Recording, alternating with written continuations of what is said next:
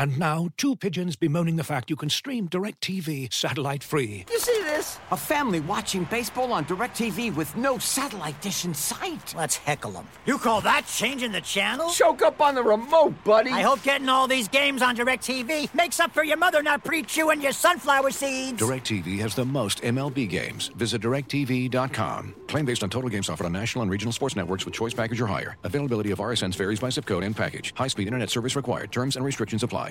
Looking for the best place to buy tickets for any of your favorite teams or sporting events? We've got the spot.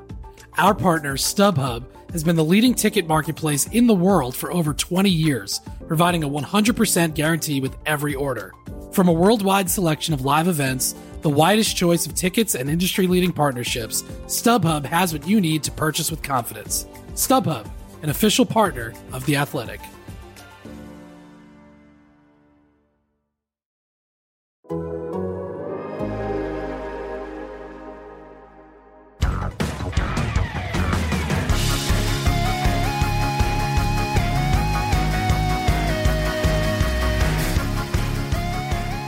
Hello and welcome to Front and Nationwide. This is the Athletics dedicated Blue Jackets podcast. Aaron Portzline with you on a Friday morning. Allison Lucan is here. Good morning. Good morning, Allison. Much to discuss in Blue Jackets land. We'll get to a transaction, sort of a transaction, a player that's leaving the organization who played some games for them this year. We'll get to Columbus not being a hub city. But I think we should start with the rather sobering, and it was difficult to write. I can't imagine what it was like to talk about. Dan Fritchie opened up to us, The Athletic, about the abuse, mental and physical, that he suffered during his junior hockey career in Sarnia, the Ontario Hockey League franchise, the Sarnia Sting. You've probably read Dan Carcillo's stories, and ultimately a week or so ago, the beginning of a class action lawsuit with another player from the Western Hockey League. Well, Fritchie was a rookie on that same team with Carcillo, and not that Daniel Carcillo needed someone to verify his claims, but Fritchie did in rather graphic detail. Allison, these stories are never easy to read. They're never, because I think if you're a human being capable of empathy, you put yourself or try to put yourself in that player's situation. Your thoughts as you read, we know Dan Fritchie. Fritchie's a Columbus Blue Jackets draft pick. He's a Cleveland, Ohio kid. He's around. He's been around. Just your thoughts when it hits so close to home, a story like this. Yeah, I mean, I think that, there's a lot of thoughts, right? I mean, I think that in some ways it shouldn't take that it's someone close to home for people to listen. But there is also value that can make people listen. I think what struck me first right off the bat was when you said, Dan Carcillo doesn't need people to verify his claims, but I think that there's real value in voices added to the chorus, not just to force the discussion more and disallow it's just this one-off situation or it's just a couple guys. But I also think that part of how we stop this is that we make it okay and safe and actionable when people have these things happen to them. And so by one more person speaking up, that's one more turn of the dial to let those who are being abused in many, many ways, and unfortunately many, many forms, to perhaps feel that one notch closer to saying, I should speak up. I will have support. People will listen. People will care. Yeah. No, that's such a big and important point, and it's the biggest thing. So we're hoping to have a sports psychiatrist on Tuesday's podcast. I think a lot of people are fascinated about this. How does this sort of thing take root? How does what seems so abnormal to people reading this, to people who aren't in that situation? How is it normalized in the team culture with that team? And sadly, this isn't rare, Allison. You look at you could go on, Catholic Church, Penn State, the doctors, trainers at Michigan State, Ohio State, USA Gymnastics, USA Hockey. This is not unheard of. Now they're different. They're not all the same, but this sort of predatory, sick, disturbing stuff, it seems to be part of the team culture. And I think the consistent thing here is the lack of oversight. And put another way, and you just touched on this very well, the players feel powerless to stop this. Mm-hmm. Right? So like Dan Fritchie's a victim of circumstance. He knows this isn't right, but there's a part of him that's not sure people are going to believe him if he speaks publicly. There's a huge part of him that knows he's going to suffer. His career might be ended. He might not be drafted if he walks away from the Sarnia Sting. He feels stuck. And when you see how Akeem Alou was treated when he refused to be hazed with his team years earlier, that sends a signal to players. It's best, if you want to do this, you better shut up and just put up with it. I think Fritchie talking, and to your point, very well made, it needs to be hammered home to people that this is wrong. And if you step forward and tell the world about it, it will be handled correctly. And I don't know that they feel like that's been the case because, frankly, honestly, historically, it hasn't been the case. 100%. I mean, and this is crossing over into a different conversation. But, I mean, let's be real here. The head of USA Hockey called one of his players the N-word. Yes. And has not apologized. So how do you appreciate the leadership there or trust the leadership there to quote unquote do the right thing? I think too, you touched on this, and I think this is a very important point, is it's the carrot that these abusers hold that allow them to get away with things. It's the carrot of, I control your hockey career. I control your playing time. I control your path to Olympic competition. I control your path to the NFL. Every single I control your path to an education. I think that is a huge thing that needs to be addressed as far as oversight. And I think that I think back to the work. I mean, Katie Strang has done so many pieces on this, but I think back to her piece on the coach around the Chicago area. And she outlines a big piece of how this happens, and that's grooming. It's not that someone comes in and overnight they're abused. There's building up trust. There's saying this is team. And so this safety net is created and then ripped away. So you're almost chasing back to that safety net because you feel like, well, yeah, there is this safety net. This is important. This person cares, or this is a relationship. There's so much emotional grooming that goes into these situations before it happens, and it's systemic. And unless we have people who are willing to stand up and say no, and then people who hear it, look at Michigan State. Look at how many blind eyes and blind ears they turned. We all need to be better to make this stop. Yeah, and it's incredible to me. There are people in Boston who will not read the Boston Globe because of, quote, what they did to the Catholic Church. Sure. Right? And it's still the mindset with so many people. I know there will be people who will read this and think of Dan Fritchie as the guy who, quote, just couldn't handle it. Right? Right. Well, this is just part of the deal. And this is to what we were discussing earlier. This is part of why this is so important for a voice to be added to Dan Carcillo, because if you pay attention to Dan's story, he knows he did unacceptable things, both on and off the ice, and he is trying to atone for those and be better.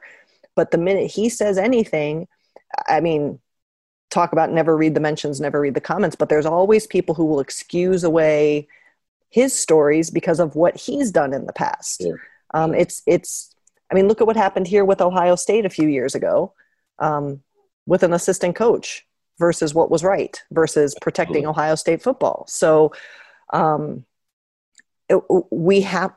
listen, these stories are uncomfortable, and it's easier, I think, in some ways emotionally for us not to want to confront them and almost subconsciously say, I want to excuse it away so I don't have to face it. That's a horrible, awful thing. But we have to be willing to go into the uncomfortable. We have to be able to hear, see, feel the pain to help fix it. Yeah. And we there's such a, we used to laugh about hazing and fraternities. Movies were made about the hilarity of this. And oh boy, I mean, I think there's some stuff, as Fritchie said, he's a rookie with the Blue Jackets, and it's you pick up the pucks after practice. Right. It's you pick up the rookie dinner. That's on you, kid. And we might get an appetizer with that $80 steak too. Right. I might have a second glass of wine because you're the rookie paying for it. Right. These kind of things. Get up off the training table if a veteran needs it. And even that's a little murky to me, but these are sort of rites of passage, innocent sort of things. You start dipping into some of the stuff that just goes way overboard, and I just don't understand how. You mentioned that the players, it's just part of. It becomes this culture that they feel a responsibility, sickly, oddly, to uphold, but how a coach doesn't see this and stop it immediately is just beyond me. And the coach in Sarnia then that both Carcillo and Dan Fritchie have referenced, Jeff Perry, still coaching kids. He's an assistant coach. He's moved on and on. He's been investigated in at least 2 places for verbal abuse. It's unconscionable to me that this guy still has reign over players. He's not a head coach, and it's not a prominent league, but he's still in charge of kids. Allison, the part that really got me with Dan, of course, the overarching reason that, and this is, if you know Dan Fritchie at all, he is a pretty reserved guy. He's a man of few words, always was as a player. This is not a comfortable place for him to be. But the reason he's doing this is because he said he has 3 little boys now, 2 of them 5, they're twins, and another that was just born in March. The 5-year-olds are playing hockey. And of course he's the classic hockey dad. He's like, listen, I know I'm biased, but one of my 5-year-olds is just skating circles around kids that are 9 years old. I mean, this kid, he's going to be something, he's proud as can be. He wants to make sure that the culture is changed, that light is shown on this before his kids and more kids, other kids, go away to junior hockey, hopefully if they're good enough, and be sure that the culture is different for them. And I think this is a huge step for this. But the part that got to me was him saying he was a second-round draft pick. He had a really good year in Sarnia that year. He thought he could have gone higher. What kind of player could he have been without all of this shit going on in the background? Mm-hmm. And he talks about sitting on the bus on the way to a game, and while he should be thinking about the game, matchups, tendencies of the other team, things they've talked about in practice, he should be focusing on those things. Instead, he's focusing and thinking about what's going to happen to him and others after the game on the way home. How much better a player could he have been, in his words, if he had a coach that cared about him and cared about the team? Yeah. And so you start to get a picture, and it's an easy line to draw, of the damage that this causes, not just the short-term uncomfortable, awful, enduring of this just absurdly disgusting things, but obviously the long-term mental damage, but also the damage that this does to players' careers and their livelihoods, and who knows what some of these guys could have become if it's a healthy environment, which is kind of a coach's job. What are your thoughts on that? Yeah, I mean, it harkens back again to the Akeem Alou story. Indeed. I think that, a very silly analogy, but to really drive this home is that you and I know this. I think our listeners hear some of this. It translates out. But on game days, our experience as media talking to players and coaches is very different than on a practice day. Ostensibly because it's respect for the focus that goes into preparing for the game. We are not giving distraction. We are not talking about other things than what they need to focus on. If that is that important, right? Think about the impact of real life shit, of abuse, of fear of your coach, of fear of your teammate. And then put on top of that, like you said, of course, all of us in all walks of life are always trying to be better. We have goals beyond today, but when you're in your youth and you're trying to reach for really big goals and you know how important each little step is, I mean, just to be cut off at the knees like that just has to be devastating. Yeah. And to expect to play, to be expected to play and perform on the ice with these fellow players that are doing this stuff to you. Yep. Like, you can't tell me that is a full thriving experience either. Like, right. You don't want to see that player succeed. Right. You don't want to be part of that. You don't want to be associated with that. You don't want him to help you on the ice. You don't want it to, like, I can't imagine. And yeah, it's the rage that you could feel inside of Fritchie as he talks about this. It's still palpable years later. Yeah. I mean, and even think of the flip of that is, do you think that if you set up your teammate for a goal that maybe he'll go easier on you next time? And are you passing up your performance opportunities, your opportunities to shine, your opportunities to be better, to try and feed someone who's going to do awful things to you anyway? There's mind games like that as well. Yeah. And I want to get into this with the sports psychiatrist. Like, how can a cluster of veteran players have such control over 10, 12 rookies? Like, in other words,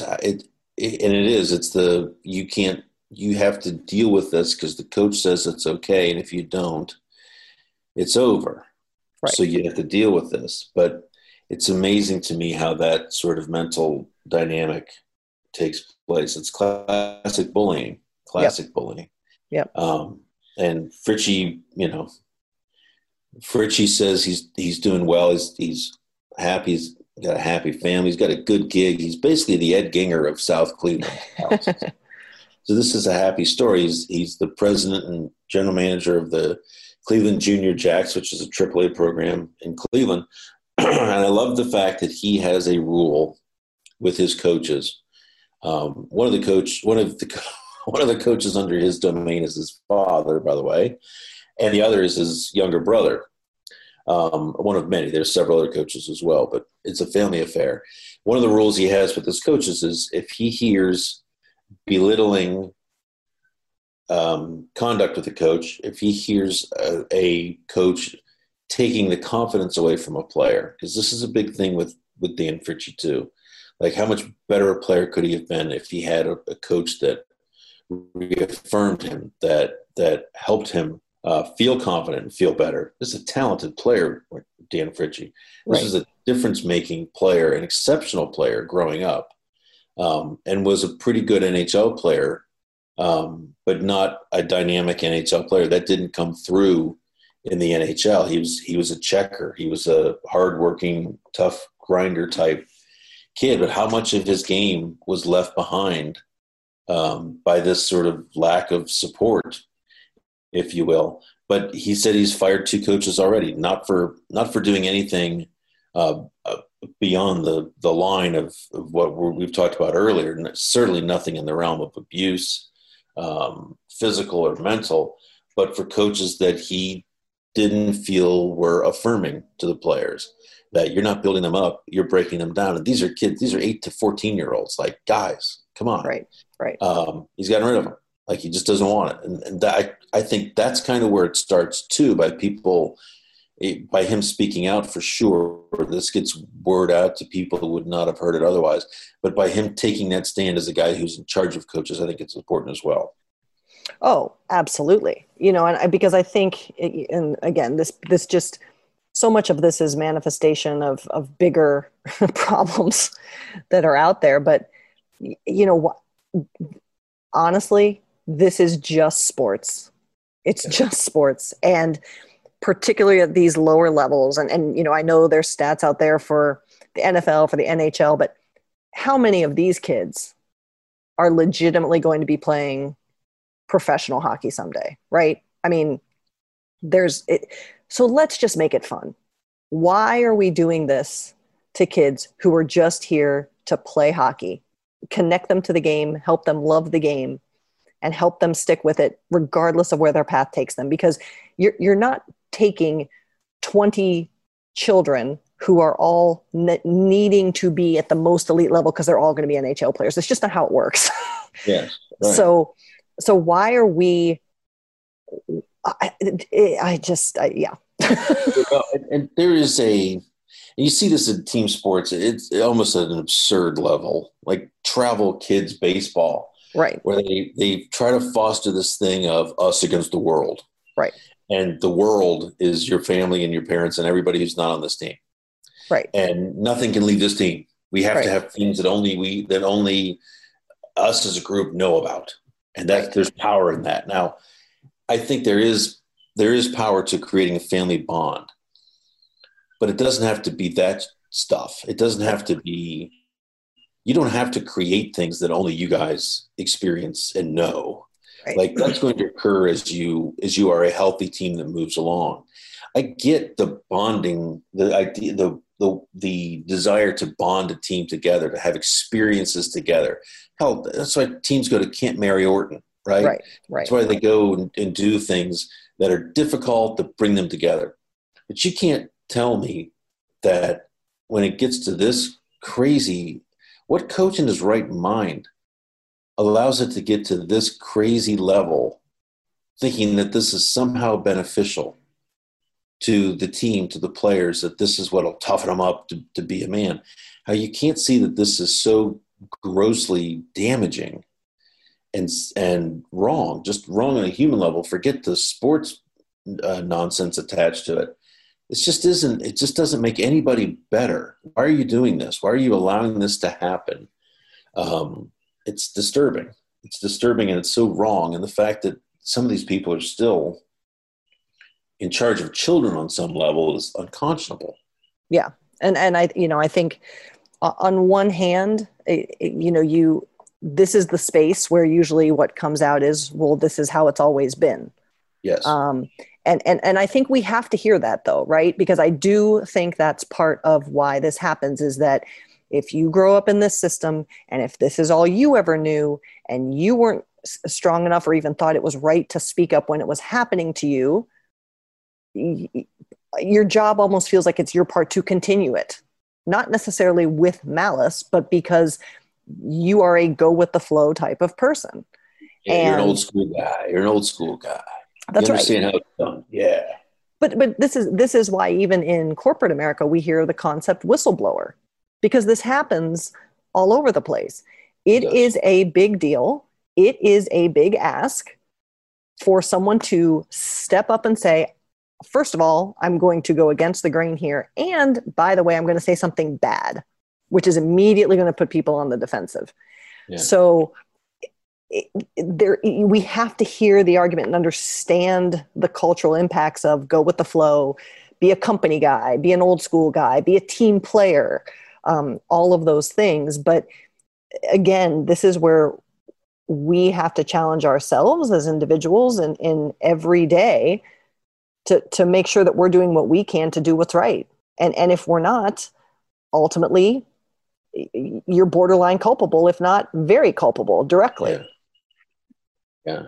It just pisses me off too, because again, there will be people who will read this and Carcilla's stuff and bemoan the fact that players aren't tough anymore. Right. Totally. Like, good God, like this is not, no one should be deemed tough who deserves to put up with some of the shit that these kids put up with. Totally. It's inhumane. And Totally. God willing, Dan Fritchie and others coming forward. And Allison, just from reporting on this, I've gotten the sense several players from that Sarnia Sting team have stepped forward already. Mm-hmm. There are more to come, apparently. And I can't imagine this is a Sarnia, Ontario problem exclusively. We know that it isn't. Oh, no way. Because Yeah. and Dan touched on this a little bit, about why he wanted to be on different teams, but at the base level as well. I mean, in the CHL, particularly when teams are going into that Memorial Cup push, there's a lot of inter-team trades. Yeah. So if this was only happening on one team, you would have to think that players who go to the one team compared to all the other teams are like, holy hell, what is going on here? Yeah. That's not the case, which means this is a lot deeper than just the Sarnia Sting. Yeah. And so hopefully this is a much needed, and I think people with the Canadian Hockey League, I do believe that they went to Sarnia and investigated that year and did the best they can. You're asking the same kids who are trapped in this abuse because they can't say anything because they don't feel anyone will trust them. You're asking them to tell you what's going on, and they can't. It's for the same reason they haven't said anything before. And so people get away with it. If we can sort of create a glide path here for people to feel comfortable coming forward and saying, yeah, here's my experience, I think this can only help players and even the league. My God, again, I just think of all the Fritchies and all the damage done to their careers, their games, they're bigger than that, their lives, that what would they be if they hadn't endured that? And they deserve better, and the game deserves better. That was another Fritchie point. This is too good a game to be dragged down and caught up in all of this shit. See, I'm not as willing to let the CHL off the hook like that. Again, I point to what happened at Michigan State. Yep. There were numerous documented instances of athletes going to administration that were summarily dismissed. Yeah. And I do think that happens. And I also think a big piece of fixing this isn't just being willing to identify and agree, but how do we address it properly? Yeah. Perhaps the CHL did investigate it. Perhaps the CHL did hear these things were happening, and all that surmounted to was, hey, don't do that again. And that was it. Yeah. Because perhaps. But I don't think many people, period, let alone in sport, let alone in hockey, truly are equipped or know when this happens, what do you do? Yeah. How do you address the offenders? How do you repair the culture? How do you repair the affected? We don't have those answers, and we have to have those answers too. But this is not about slamming the league, but I think that when this goes on this long, because this is how hockey is that some of those people who are in the league, quote unquote, used to play on those teams. So everyone has to be better. No one is blameless in this. Yeah. Yeah, I guess I was more equating the CHL to Sarnia as more like the NCAA would be to Penn State. Yeah, but I mean, again. Yeah, I'm not absolving anybody here, but to me, it's part of the trapped culture. Maybe they don't want to know, but also a guy in a suit that you don't know walks in and says, so tell me, is everything okay? If you don't feel comfortable fighting it, talking about it, what's going on, you're certainly not going to open up to that guy. For sure. Because do you believe that guy is going to make it better? And part of that, it's the culture you create as well. For sure. It's like being bullied at school. Sometimes the last thing you want to do is go tell your parents, because your parents are going to go to school and all the things you've been called on the playground and beaten up for. You're this, you're that. And now you go and you run to your mommy and daddy, right? Yep. It's the trap. It's the trap that kids are taught to believe that they're in. And Fritchie felt trapped. Am I this is my draft year. I'm going to leave this team. Think of the things people are going to say about me. He's not tough enough to take it. Right. So if a strange man in a suit comes in and says, tell me everything you got, kid. Well, I'm not going there either. Right. I mean, it's just so awful. It's so awful. And I know Dan Fritchie hopes more than anything that because this isn't something he wants to talk about. If you know anything about Dan Fritchie, this is not he's just not a media darling and doesn't want to be. And I don't mean that as a shot. It's just not his desire. He is a hard work guy. Let's get down to the brass taxes here. For him to step forward like this, I hope it creates the change, and I believe that it will. So again, we're gonna keep talking about this. There will be more stories. I know it's not easy, but I do think it's something that is important to tackle or try to. And again, on Tuesday's show, we're hoping to have a sports psychiatrist. And if you're listening to this and you are a parent of a kid that plays sports and plays on a team, any team, really any club, it doesn't have to be a team, any club where there's adults in charge and they have control over that kid's future, college scholarships, you name it. It could be an important podcast. So we hope to do it justice. Allison, a couple other points we need to get to. Almost actual hockey, which is nice. A transaction this week for the Blue Jackets, sort of. It's technically for next year, but Jakob Lilja apparently is signing with the KHL for a year. Kind of feels like Lucas Sedlak a couple years ago, or a year ago? Does it not? This guy, I think, is reading the tea leaves and saying, I played quite a bit. They've also had a chance to look at some depth. They've got guys on the way. I don't like my chances to be an impact player here. I'm gonna go to a place where I can be an impact player. Yeah, for sure. I mean, and I think, Columbus is an organization that is very accepting of doing this, of taking flyers, if you will, on guys who, and giving them a 1-year deal, seeing if it fits.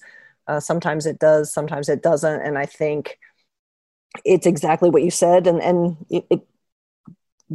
the very best to Jakob Lilja so that he can continue to play as much as he wants to play too, if this isn't the spot for him. Yeah. 37 games. That surprised me. I didn't realize he played that many. 37 games, 235, 2 PIMs. Decent player, but I think he's making the right call here. I didn't get the sense that he was going to be even a top 9 guy, and I'm not sure where he fits on this team. I think he's making the right call. And Allison, I know you were a big fan of Sedlak. I mean, we all were. I'm not disparaging Lucas Sedlak, but hang on a second here. Come on, computer spin. Lucas Sedlak, KHL this year, 23 goals. I know. Look at this guy. Yep. I mean, he had 15 goals in 162 NHL games, and he pops in 23 in 57 games in Chelyabinsk. 40 points, had a really good year. Also had 80 PIMs, a little prick. I didn't see that coming either. Yeah.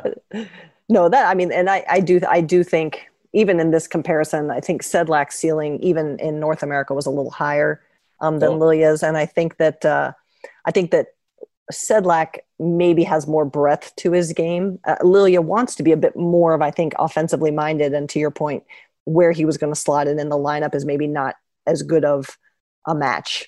I also think, unfortunately, I think there too at the end, Sedlak would get his game going and then he got hurt and then he'd lose his spot in the lineup, right? I mean, think back to that Pittsburgh series when John Tortorella is talking about how important Lucas Sedlak is to the team, and he's out with injury. And so I think, and that happens to so many players, but I think that between the timing and then, you're not there and someone else takes your spot. But we'll miss Lucas Sedlak. He's a good egg.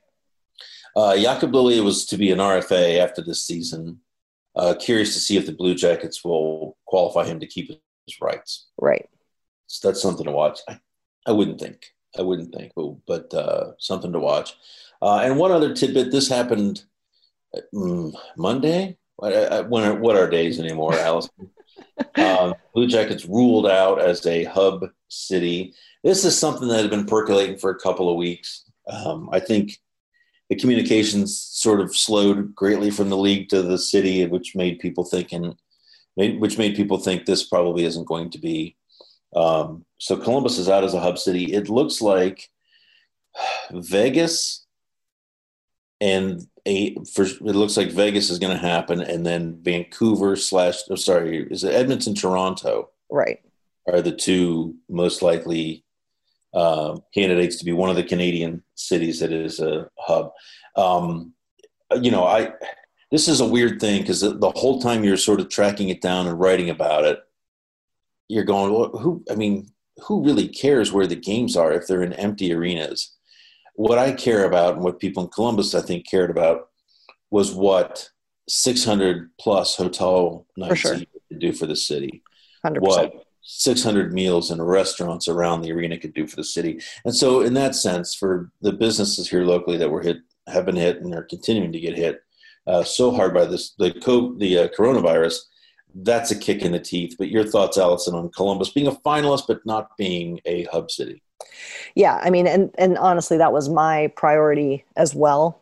That was the real reason to want a city to be a hub city. And I think if you want to go this route with it too, I think from a hockey perspective, it's nice to show off your city to a bunch of top players who'd be staying there. And I don't think Columbus is, and we've talked about this, when players are traveling during the season, a city doesn't really register with them when they're in and out in 48 hours, but let people see what Columbus might be, bigger than perhaps perception.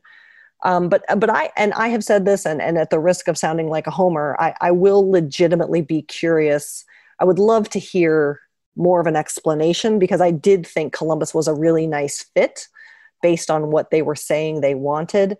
And I was surprised, to be honest, that they were one of the first to be told no, given who else was on the list. I get the Canada thing, totally makes sense to me, but I certainly thought that Columbus was perhaps more appealing than Dallas, than LA, for a variety of reasons.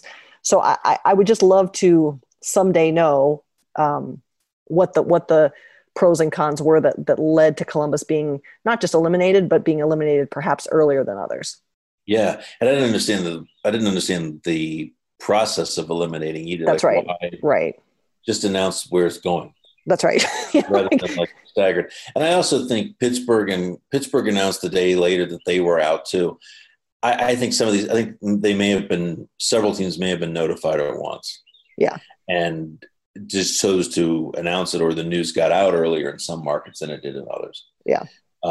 So yeah. And the other sense that I got was that the first bids for this, in other words, when the league asked teams and cities to explain why they should be the hub cities, that was all about safety. It was all about how we can handle it, what our place looks like, the transportation required, yada, yada. There was clearly something else within the last couple of weeks that was, all right, sell us on how cool it could be. Mm-hmm. And so you had like these follow-up bids where teams were like, oh yeah, well, we'll create a 700-yard stretch of the beach that's only for the players. Right. In Los Angeles. We'll buy this hotel in Las Vegas that has 11 restaurants in it. We're going to close the whole damn thing to everybody except the NHL. So you've got 11 restaurants. You've got the hotel. You don't need to leave. Everybody gets a presidential suite at this hotel in Vegas. They're selling it. And that's where Columbus, so the Hilton's a nice hotel. It's got 530 rooms in it. They still would need a second hotel here. Mm-hmm. And I'm not sure the players were that excited about staying in a Hilton and walking to a rink and that being the limit of it. I think, and it may be shallow because I really don't know what the hell else you're going to be able to do during this time. Right. But they and I get the sense that players are voting on this and making their own feelings heard about this. So Toronto or Edmonton, and it looks like Vegas will be the hub cities. Again, not that it matters. The last question I have is, if it's Toronto, and actually, you know what? If it's Toronto, do they put the Western teams in Toronto because they've said they don't want teams having a home ice advantage? However, that is mitigated by there not being fans. Do they put the East out in the West? Think of the chaos that would create. time zones and game start times. I don't know. Yeah, I listen. I just as I said when it was a Columbus possibility, I didn't care if Columbus played in Columbus. I don't care if Toronto plays in. I mean, honestly, yeah. It's like, please. Well, and this is not going to be perfect. It's not going to be without flaws. It's not going to be without positive COVID tests. Continuing, it's not. It's going to be determined by what kind of stomach the league has to endure this and what they feel is right. The players are going to have a say in it. Allison, good to be with you as always. Indeed. We will talk on Tuesday. Folks, thanks for listening. I know it's not an easy topic, but I think it's an important one. So thanks for listening. We'll talk to you soon. As you've probably heard by now, we've teamed up with BetMGM this season. We'll be using BetMGM lines to make all of our picks, and we'll have special offers for our listeners each week. If you haven't signed up for BetMGM yet, use bonus code The Athletic, and you'll get a 1-year subscription to The Athletic, plus up to a $1,500 first bet offer on your first wager with BetMGM. Here's how it works. Download the BetMGM app and sign up using bonus code The Athletic. Make your first deposit of at least $10. Place your first bet on any game and claim your voucher for a 1-year subscription to The Athletic. See BetMGM.com for terms. U.S. promotional offers not available in D.C., Mississippi, New York, Nevada, Ontario, or Puerto Rico. Gambling problem? Call 1-800-GAMBLER. Available in the U.S. Call 877-8-HOPE-NY or text HOPE-NY 467-369 in New York. Call 1-800-NEXT-STEP in Arizona. 1-800-327-5050 in Massachusetts. 1-800-BETS-OFF in Iowa. 1-800-270-7117 for confidential help in Michigan. 1-800-981-0023 in Puerto Rico. First bet offer for new customers only in partnership with Kansas Crossing Casino and Hotel. Don't forget, if you haven't signed up for BetMGM yet, use bonus code The Athletic, and you'll get a 1-year subscription to The Athletic, plus up to a $1,500 first bet offer on your first wager.